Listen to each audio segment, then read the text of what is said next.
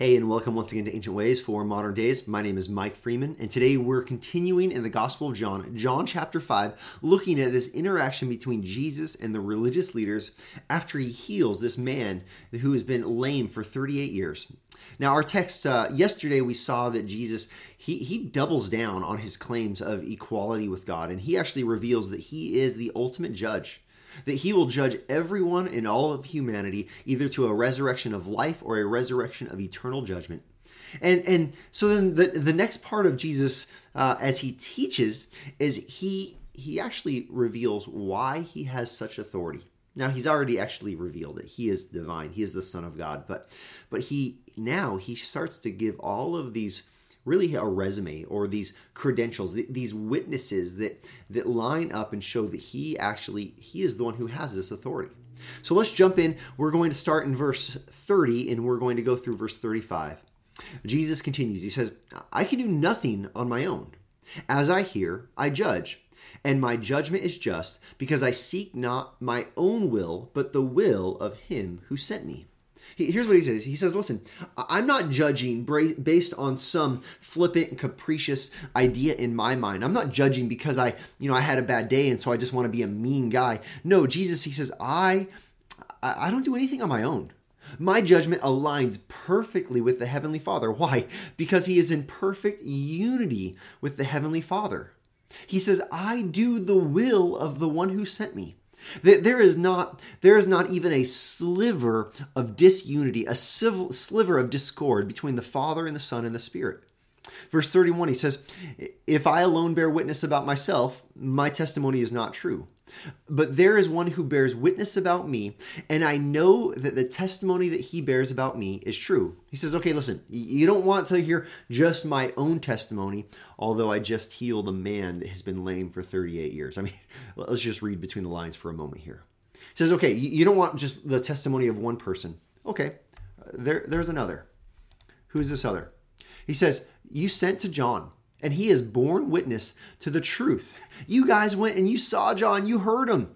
He told you the truth. Verse 34, "Not that the testimony that I receive is from man, but I say these things so that you may be saved.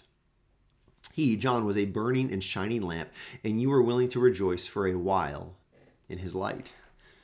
He says, listen, you guys went to John, you heard his testimony.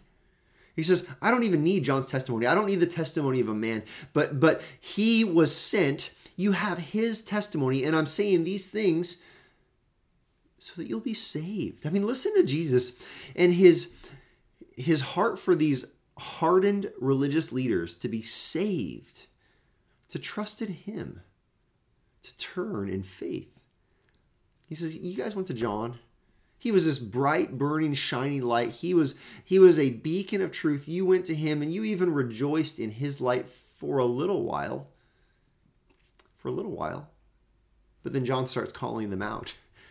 He starts asking them, who warned you of this coming judgment? What do you think? What do you think you're doing here? You need to take the axe to the root. You can't just do these external actions and act like you're repentant. You rejoiced in his light for a little while, but you're not ultimately trusting in the word of the witness that pointed to me. You're not actually believing in who I am. This is so powerful. This is so important. See, trusting in Christ, following Christ, you can trust in Christ and your external actions can look the exact same way as someone who is only trusting in their own good works, but they're behaving in almost the exact same way. See, Jesus, he's reminding us that we have to believe in this testimony, not just have these external actions, not just do good things, but believe that Christ is the Savior. And I want you to see today, here's the ancient way for our modern day. I want you to see Jesus' desire for people to come and be saved. I want you to see his desire for you to turn away from your self-righteousness, to turn away from reliance on your good works, to turn away from your reliance on your moral judgment and your moral superiority, to turn away from anything in and of yourself where you say, well, look at how good I am, to turn away from all that. Trust the testimony of John. More importantly, trust the testimony of Jesus in who he is and what he has done. See, our ancient way for our modern day is, it's just this, maybe it's a checkup for us to make sure we're not trusting in our own self-righteousness, to make sure we're not trusting in our own good works, but rather we are trusting in Christ. We're trusting in the witness of the Word. We're trusting in the witness of John. We're trusting in the witness of Jesus' miracles. We're going to see more witnesses in the next few days as well. But let's make sure we are trusting in Christ. You know, I imagine there are times when you listen to this and you say, this is similar to what I've recently heard. These themes run through all of John, and they confront us over and over again with a simple, pure, and genuine faith. Flee to Christ, run to Christ, trust in Christ, believe in Christ. Now, this is the ultimate of the ancient ways for the modern days. To trust in the sinless Savior, to trust in his sacrificial death, to trust in his victorious resurrection and ascension, to trust that he is your only hope.